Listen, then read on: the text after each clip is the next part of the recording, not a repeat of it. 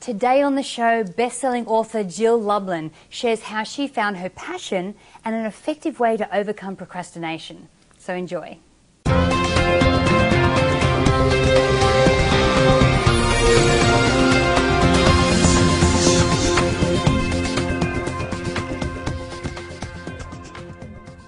Hi, I'm Natalie Ledwell and this is The Inspiration Show. And today I have the fabulous Jill Lublin with me. Hi Jill, how are you? How are you? As you know, this is our Passion Peeps section. And I ask all my Passion Peeps the same questions. And these are new questions to the ones I've been asking before. So first of all, I just wanted to start with your story. Now, who are you? Where are you from? Who is Jill? Thank you.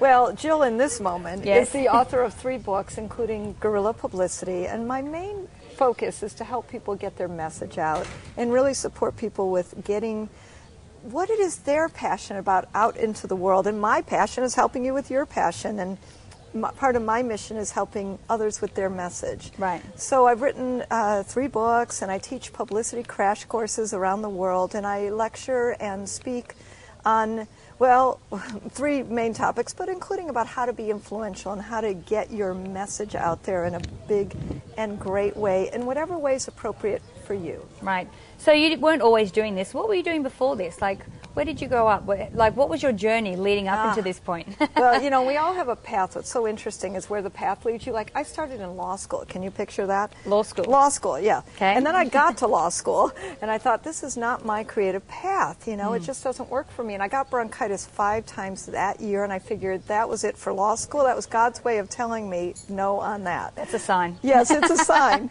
So I actually went into the music business because I love the creativity of music, and I love working with artists. So I actually ended up in the music business and worked at independent record labels as director of promotion and publicity, where I like to say that's where I honed my publicity skills, because really musicians are all about perception, all about creating image, and all about creating a way to take their message out. So it was a great place to hone skills and to really learn about getting messages out there. Loved it. And we had no budget on top of it. So I'd meet my friends at Arista Records and, you know, big record companies at these wonderful music business conferences, and they said, oh, I got $2 million budgets. They were in the marketing department like I am. And I said, yeah, give me $2 million. I'll make anyone famous, right? That's easy. Figuring out great ways to promote yourself without spending a fortune is a whole new level. Right. So, I mean, obviously this is your passion, what you love to do. When did you first recognize this was your passion? You know, when I think back, like, what did I do as a little girl? Like, I sold Girl Scout cookies door to door, and I won the contest. I was the newspaper girl, like when nobody was a newspaper girl, and I remember coming to somebody's house, a neighbor's house, and she said to her husband, hey, the newspaper boy is here. You know, I was like breaking molds, right? Yeah. Because I was the newspaper girl, and I'm like, no, I'm a girl, and this is just, I was an entrepreneur, a natural promoter in a certain way. It was probably born in me. I just didn't realize the gift I had of it, of translating messages, of listening deeply to be able to find another way to say it. You know, it wasn't quite evolved yet, but I think was born this way. Yeah, right, exactly. So if someone out there is, and a lot of us now are trying to figure out what is it that we're passionate about. Because, you know, the whole buzz this year, 2012, is all about, you know, finding this at what you're passionate about and making a contribution. Yeah. So what advice do you have for people that are trying to figure out how can they identify what their passion is? Well, you know, first of all, I think it's an evolving process, finding your passion, finding out who you are. We are evolving people. Yeah. So I do think it's like tune in now to what it is inside you that feels like it must be expressed, evolved, actually taken to the people, you know, because that's, to me, why we call it public relations, right? It's take it to the people. So what's your message that's driving you? What's your passion that's bubbling up and percolating? And even if it doesn't always have a name, we can figure out the name. We can figure out what to call it. But I say take what it is you love every day. Yes. And then multiply that into ways to help people, serve people, charge people, because of course you should be making a living at your passion, as well as the opportunity to, however way you want to impact and affect others, to give them value and benefit. That's what we ought to be doing every day as much as possible. Right. And so if that means that right now you're working a job that's not quite your passion, I would say, well, good, then take an hour a day and do the passion that drives you. Yeah. So, did you have any limiting beliefs along the way on your journey? And if you did, how did you overcome them? Oh, well, first of all, let me just say, I had a family that didn't understand me. I'm sure we could all relate to that, right? They're like, who is this woman? They had no idea who I was. Square peg, round hole. Yeah, exactly. Yes. Exactly. And not to mention, I just wasn't seen. And I find it interesting that what do I do now? I help people be seen.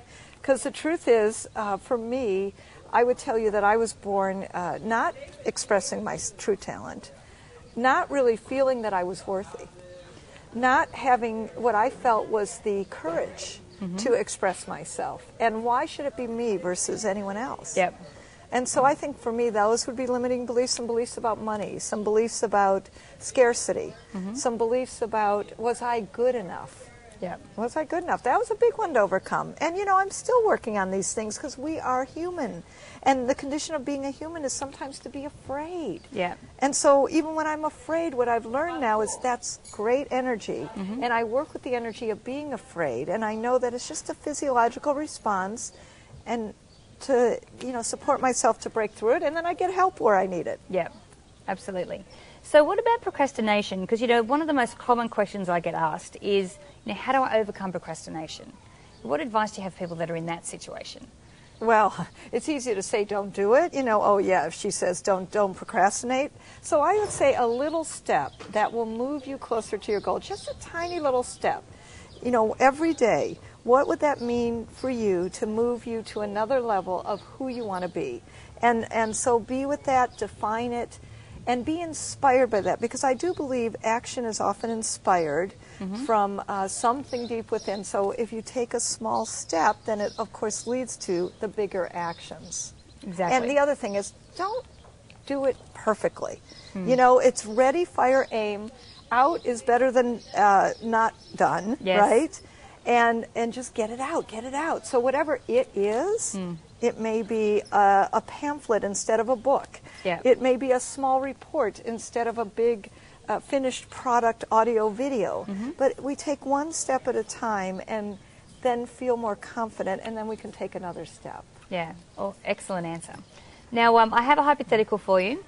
A genie has just appeared in front of you, and he's going to grant you one wish, and it's an intimate dinner with one person. It can be anyone from past or present. Who do you choose and why? Well, my first inclination is to choose God. And then I start thinking about, is God a person? And, I am God, you are God, He is God, right? We are all God, and so God becomes a person. If, however, I had to choose a person who has lived, I would choose Abraham Lincoln.